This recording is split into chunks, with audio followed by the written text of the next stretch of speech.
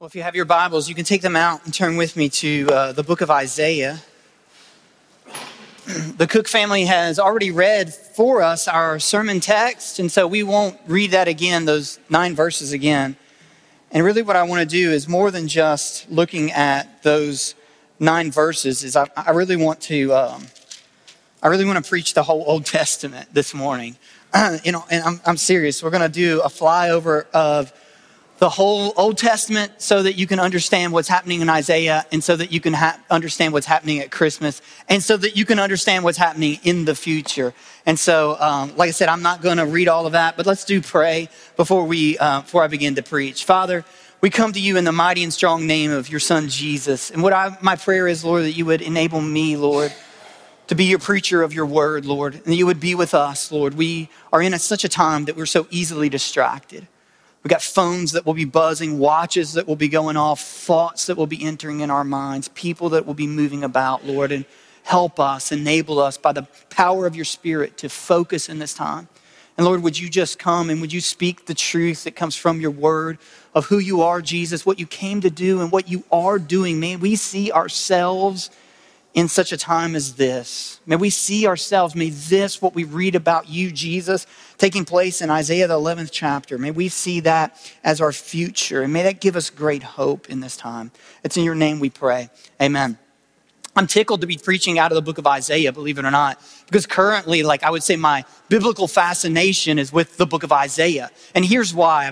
Let me give you just a little overview of the book of Isaiah. Some scholars call the book of Isaiah the Bible within the Bible. And here's why. Isaiah is the prophet of God. He's writing and prophesying around 680 BC, somewhere around there. So about, 700 years before the birth of Jesus is when Isaiah is writing all of this.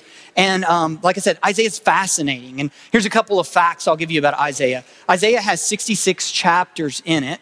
Now, even though as Isaiah writes it, it's not like God said chapter 1, verse 1. It's not like the voice you listen to whenever you're listening to the Bible. I mean, it's thus saith the Lord, and the Lord is speaking, and we believe Isaiah is writing, but nevertheless, it doesn't come to us chapters and verses like that. It's broken down by editors later. But nevertheless, the chapters, for the most part, they're real chapter breaks, and they're broken thematically, and there's 66 chapters. Now, that's intriguing because there's 66 books of the Bible. 66 chapters, 66 books of the Bible. Also, you can look at Isaiah from kind of a thematic kind of a perspective, and it's broken down into 2 themes. So if we were to break down Isaiah into 2 themes, it's these themes. Chapters 1 through 39, they deal with sin and judgment, impending doom. Doom's coming, judgment's coming because of your sin. And there's a thread of mercy and grace and hope, as we even see in the 11th chapter that fall in that first section. But nevertheless, the overarching theme is one of sin and doom and judgment. And the second part, starting in chapter 40 through 66, it's a theme of God's grace and God's mercy and the coming of the suffering servant who will be Jesus. Now that sounds a whole lot like the Old Testament. Again, that's overarching, but it sounds a whole lot like the Old Testament and the New Testament, does it not? The Old Testament, sin, judgment, right? There's thread of mercy and grace in there. The New Testament, mercy and grace being realized in the person of Jesus, who is the suffering servant. Another couple things we could say about the book of Isaiah that, like I said, that I just find completely fascinating is, in fact, the second part. It starts in, like I said, Isaiah chapter 40. And Isaiah chapter 40, verse 3 says this. And you can look this up if you want. It's not on the screens. But it says this: a voice cries in the wilderness, prepare the way of the Lord. Make straight in the desert a highway for our God. Now, that's a prophecy concerning who? You don't have to say it out loud. But it's John the Baptist. And so how does the New Testament open up? A fulfillment of that prophecy with the ministry of John the Baptist. I mean, isn't that fascinating? Isaiah 66 ends with a prophecy of a new heavens and new earth. The book of Revelation ends in Revelation 22, but in Revelation 21, you have John speaking about the new heavens and the new earth that he sees. And chapter 22 ends with God's people in the new heavens and the new earth. The other fascinating thing about the book of Isaiah, and I just love it when God does this kind of stuff. I absolutely love it, is in 1946. So that's not that long ago. I'm not going to ask you to raise your hands, but some of you were alive in 1946. In 1946, in the years 1947, in Israel, south of the Dead Sea, in a little town called Qumran, there's a goat herder, a boy, who finds the greatest archaeological find to ever be found. There will never be, I don't think, a greater archaeological found that was found in the years 1946 and 47, even if we find the Ark of the Covenant. I mean, even if Indiana Jones discovers the Ark of the Covenant, what was found for us as believers is a greater find. And what was found there was the Dead Sea Scrolls. In the Dead Sea Scrolls, the book of Isaiah in its entirety is found in the Dead Sea Scrolls. Now, here's the awesome part. The book of Isaiah that's found in 1946 is 1,000 years older than any other manuscript we had at that time. Now think about that. 1,000 years older. I mean, 1,000 years is a long time ago. You think about the time whenever the United States was founded as a country. That's a long time ago, right? Brother Joe, you were there. You remember it, 1776. No, maybe you weren't. Almost, but that's a long time ago, right? All of that, and that's just 240 something years ago. We're talking about 1,000 years older. Now, this is important for us because some people believe the Bible works like this giant game of telephone, that if I whispered something in Luann's ear and then she told Teresa, and Teresa, told Jim, and it worked all the way around, and we got over here to Derek, and we said, Derek, what was said? And you would say, well, there would be something completely different than what Luann first heard. And people believe that's how the Bible came. First of all, that's not how the Bible was transmitted. It was transmitted in the first by, thus saith the Lord, God speaks, a prophet writes, but then after that, it's written time and time again. If Luann wrote it and handed it, and then that's even not how it works, because the people that are writing it are scribes. They got to go away basically to college for 6 years to learn how to write. So you can imagine it being written and written and written all the time to get here. Maybe, just maybe, it'd be true, but then what if through biblical archaeology, we could move our way back?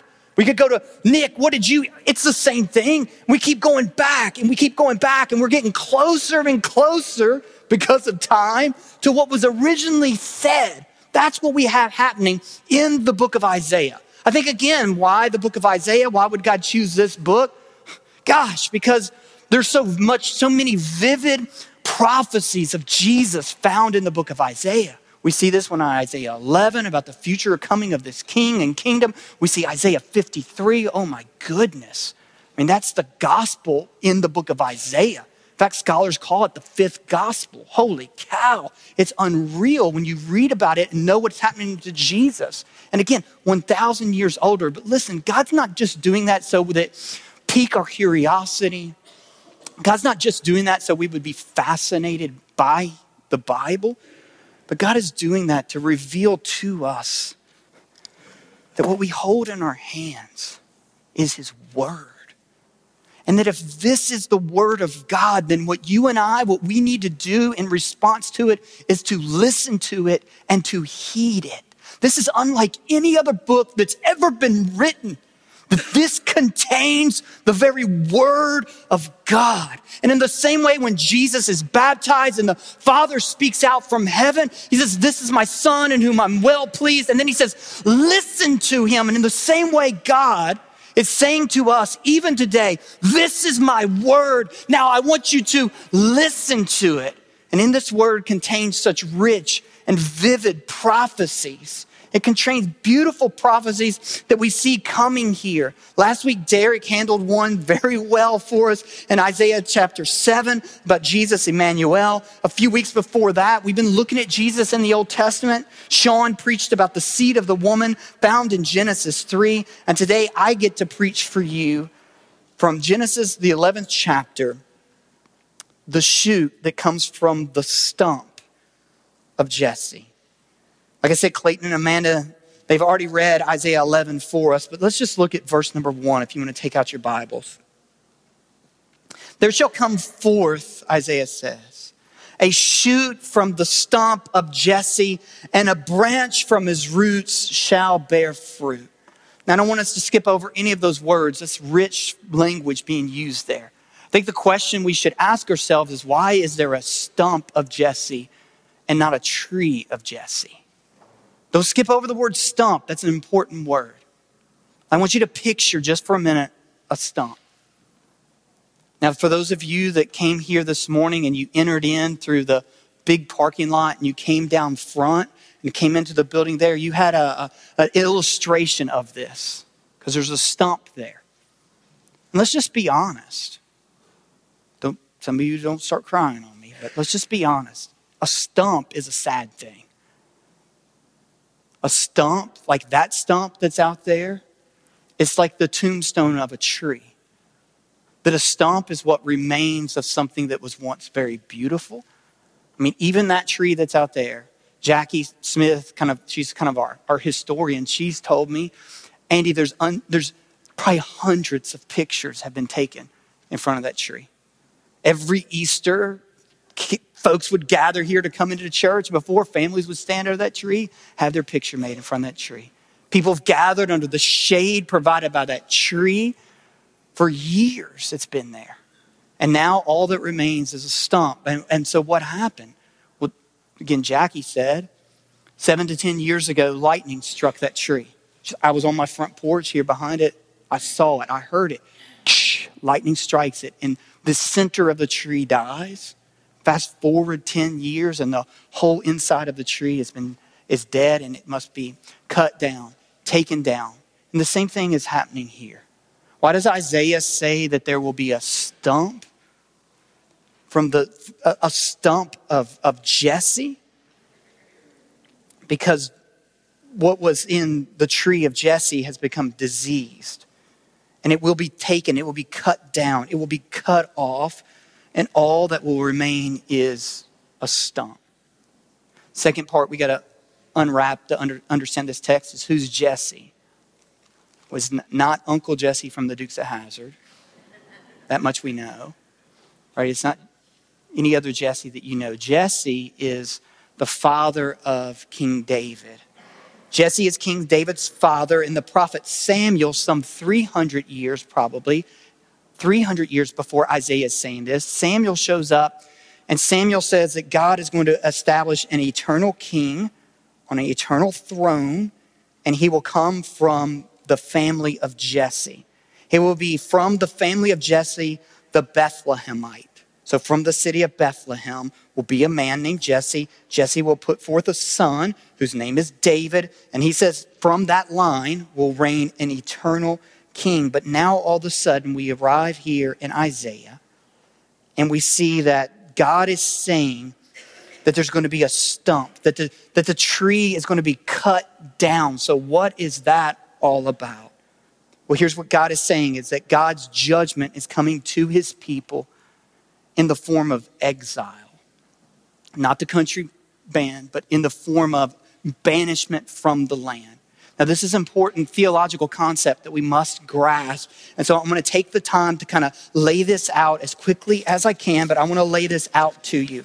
That what God is saying is God is going to, and God does this in the book of Isaiah. We see it's happening in Jeremiah, Nehemiah, Ezra. All of these are taking place. These prophecies are taking place. These prophets have been risen up either before the time of exile, during the time of exile. But we got to understand what's happening in exile. Exile is like a giant form of timeout. Like God's a big proponent of timeout. Parents, try that, right? It's a good thing. Not the countdown to timeout, although God brings warning. If that's what you want to do, that's okay. I'm going to tell 1, 2, but still, God believes in timeout. And so throughout the Bible, we see this timeout being in the form of banishment, in the form of exile. Not the first time God does it in the garden with Adam and Eve. So God places Adam and Eve in the garden. Adam and Eve sin against God. And what's God do at the end of that is God kicks them out of the garden. They sin, break the law, and so God banishes them from the garden. In fact, God places 2 cherubim with flaming swords to protect the entrance of the garden. In fact, we could say this, and if you want to write this down, and this would be worth your time of writing down, that there is throughout the Bible, there is this pattern in the Bible that we see. It's the pattern that goes with the promise of the kingdom of God. This isn't original with me. This is, I believe, probably original maybe with Graham's Goldsworthy, wrote a series of books on this. Another guy's written a much smaller book called, I think it's God's Big Picture, a guy by the name of Vaughn Roberts. So if this is something you go, man, I find this intriguing, you could read that book. But what he says is, here's the pattern that emerges in the Bible. And this will help you whenever you drop into the Bible. Maybe you could say is, okay, where are we in this time? Is what we see happening is God's people in God's place, under God's rule, enjoying God's blessing. So God's people in God's place, under God's rule, enjoying God's blessing. So Adam and Eve, God's people. God's place is the Garden of Eden. God's rule comes to them in the form of one command. You know, you'd think you could keep one, but we're such sinners, right? We can't even keep one. They couldn't keep one. Just got one. Really? Yes. And they broke it. One command. Enjoying God's blessing, the blessing of creation, an unfallen creation, the blessing of, we could even say, meaningful work, the blessing of community one with another, the blessing of, most of all, a relationship with God. That God would come and manifest himself with his presence in the cool of the evening, and they had perfect communion with God.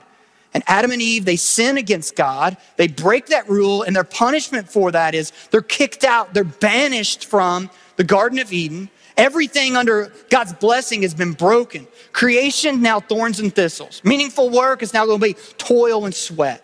Your relationship, nah, forget it, right? Jump ahead a chapter, you got brothers killing brothers out in the field.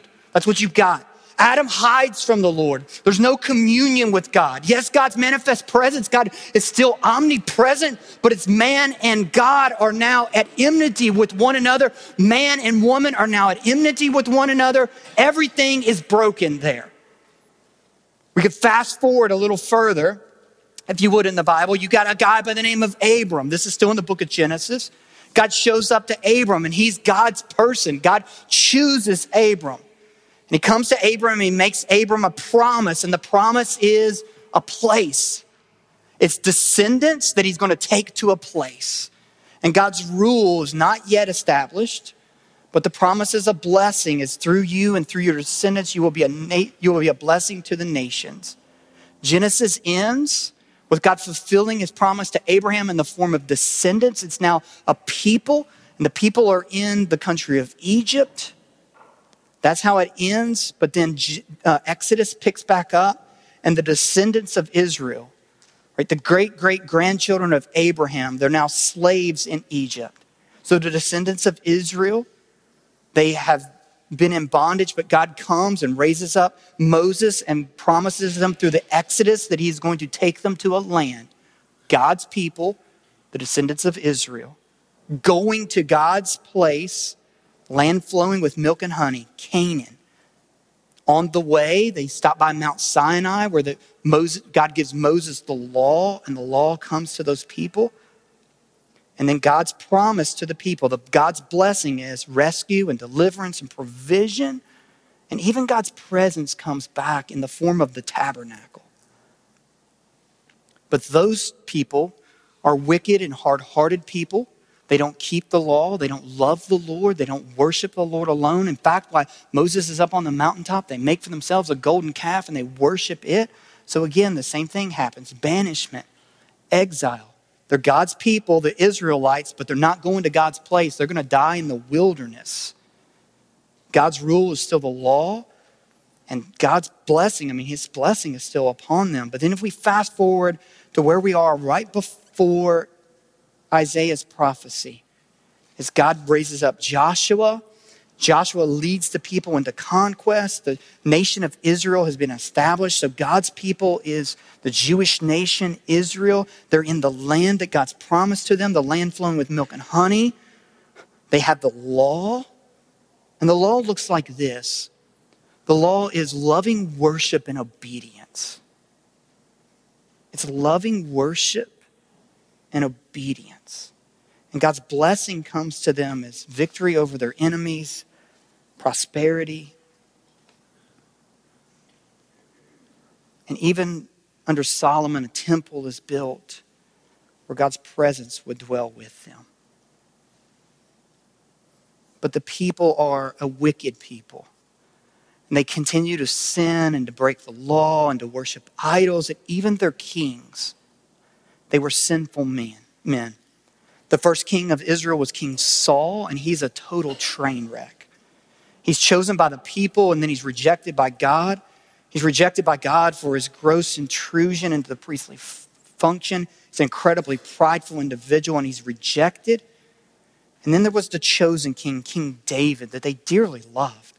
He's the tree of Jesse that's established, but David was a warrior king and a man of blood, and he's also a sinful man. In fact, the Bible says this about David, that David utterly scorned the Lord in the matter of Bathsheba.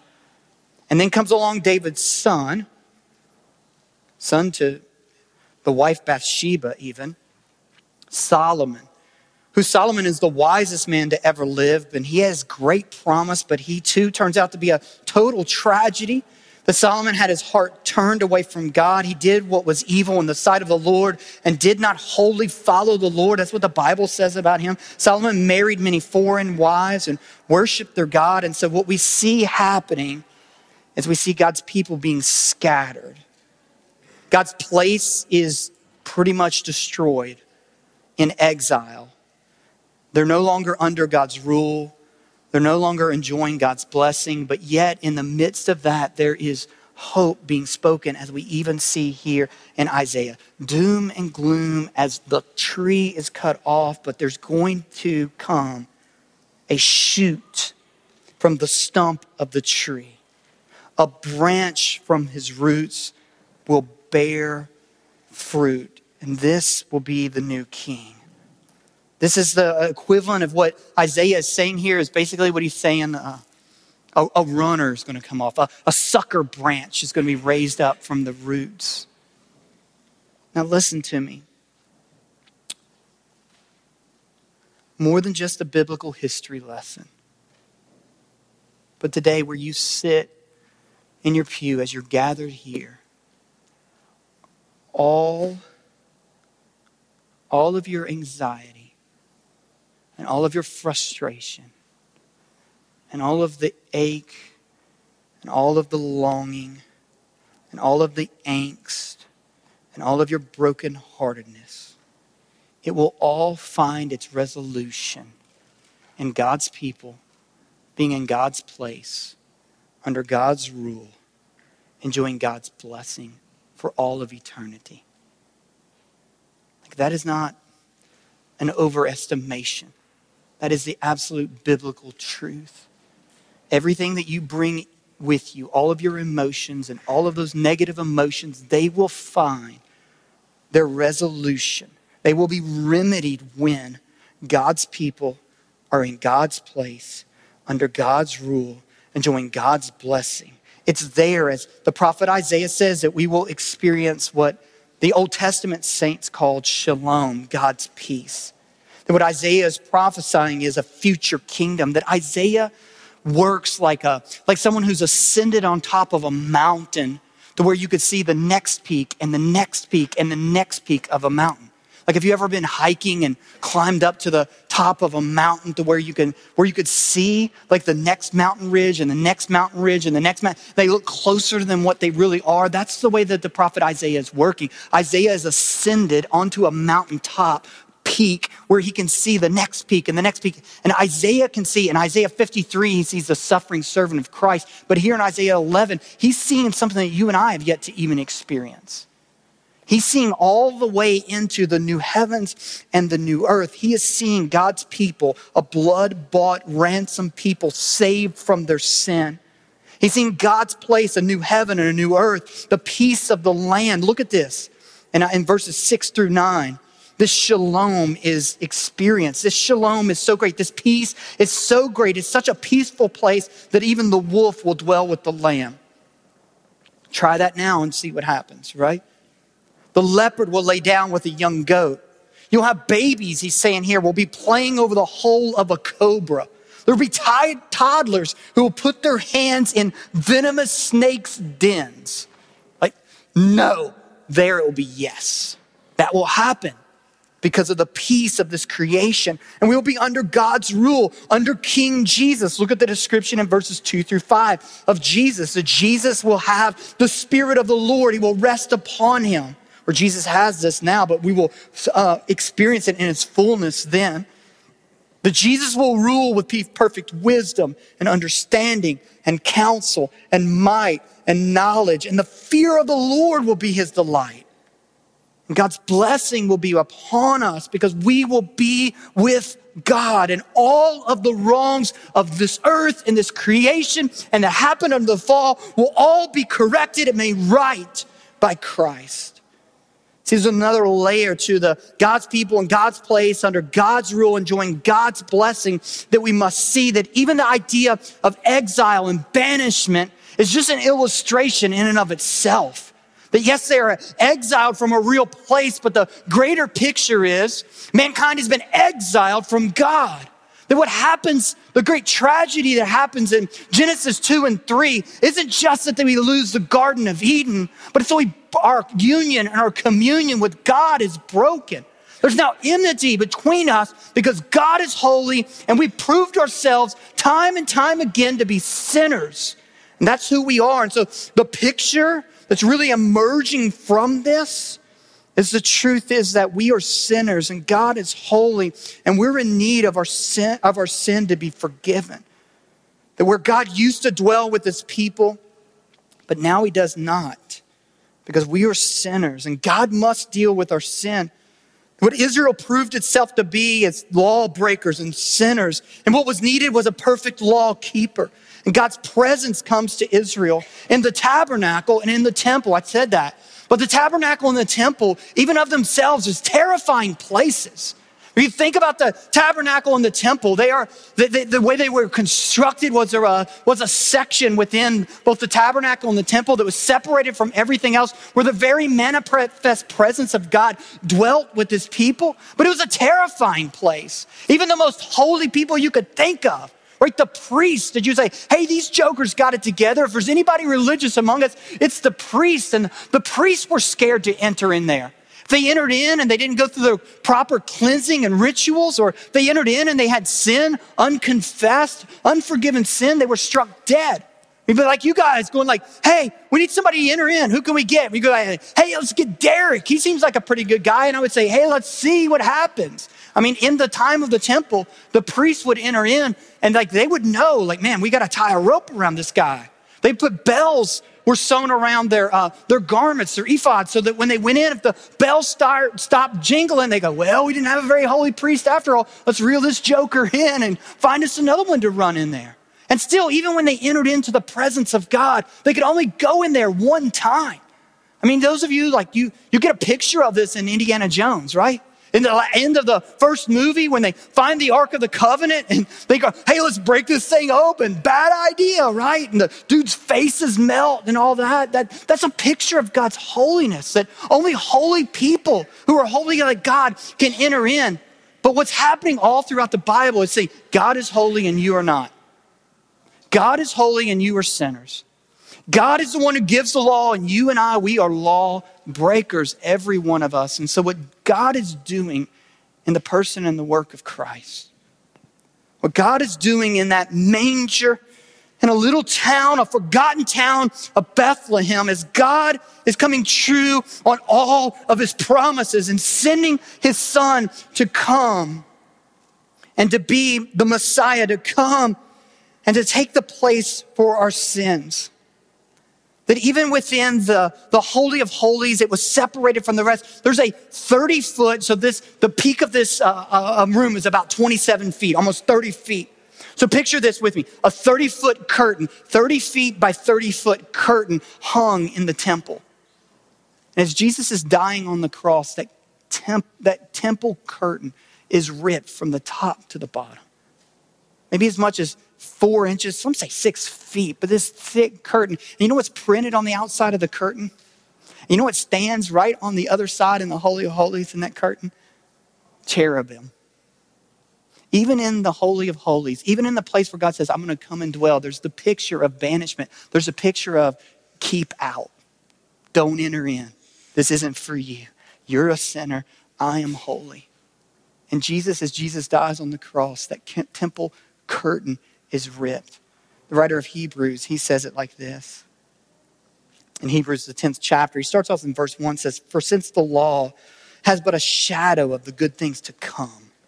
So he's saying all of this stuff you're reading about in the Old Testament, it's like a shadow. So you have something, you have a light shining on it, and the shadow falls. And so what he's saying is the picture of exile and banishment, and even all the prophecies, and even the temple and the tabernacle, Mount Sinai, all of that stuff happening, it's all in a shadow, the priestly function. And that's the book of Hebrews. It's walking through kind of all of these pictures of this place. And then in Hebrews, he jumps down. He says that the true form of these realities is here. It's found in Christ. Jump down into verse 19. "Therefore, brothers, since we now, through Christ, we have confidence," is what he's saying. We have confidence to enter the holy places by the blood of Jesus, by the new and the living way that he has opened up for us through the curtain. What's that curtain? It's his flesh.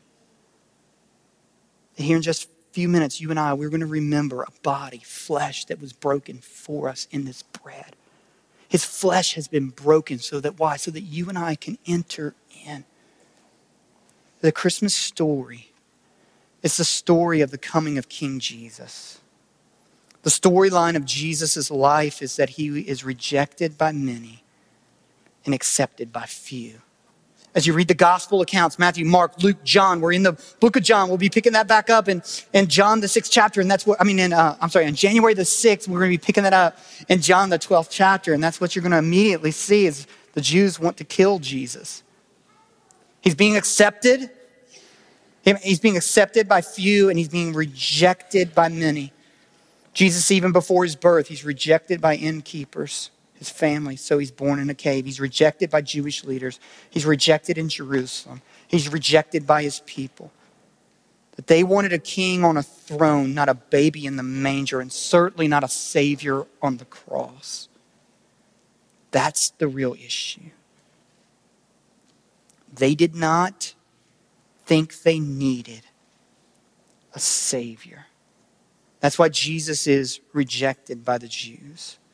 But they thought they just needed a righteous king. They thought by virtue of their heritage, by virtue of their history, by virtue of their half-hearted attempts at religious activities, by virtue of their knowledge, they knew God. They had the personal name of God. By virtue of their ceremonies and their rituals and their attempts to obey the law, they thought that they had earned favor with God, but the truth is they needed salvation. They desperately needed salvation. They were sinners in need of a forgiveness, like all of us.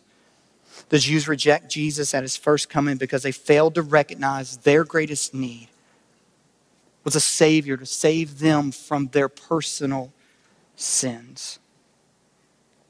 They thought they just needed a deliverer to rescue them from the enemies and from their difficulties, and not a Savior to save them from their personal transgressions and iniquities and sins.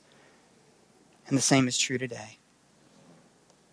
The same is true today of so many that reject Jesus. And the reason why they reject Jesus isn't there isn't sufficient evidence. It's that they refuse to believe that they need a Savior. They yet to believe in Jesus as a Savior. They think personal merit and goodness would be enough. But listen, it's never enough. If it was enough, Jesus would not need to come. Certainly Jesus would not need to die. But Jesus' life and his death and his resurrection is all a sermon being preached to us that we are sinners in need of a Savior. And God fulfills his promises. That in Christ, in the manger, and in Christ in his life, and in Christ on the cross, that Christ is taking care of our greatest need and our greatest problem, and it is that we are sinners, that God is holy and we are not. And it's through personal faith in Christ that you and I can come to know Christ and come to experience Christ. The wonder of Christmas is to know God and to be reconciled to God It's to know God and to enter into a personal relationship with God. It's to pray and then to know that he is with you, and his approval and his acceptance rest upon you, not because of you, but because of what you believe in Christ. Unbeliever in the room. Those of you that have yet to trust in Christ and in Christ alone,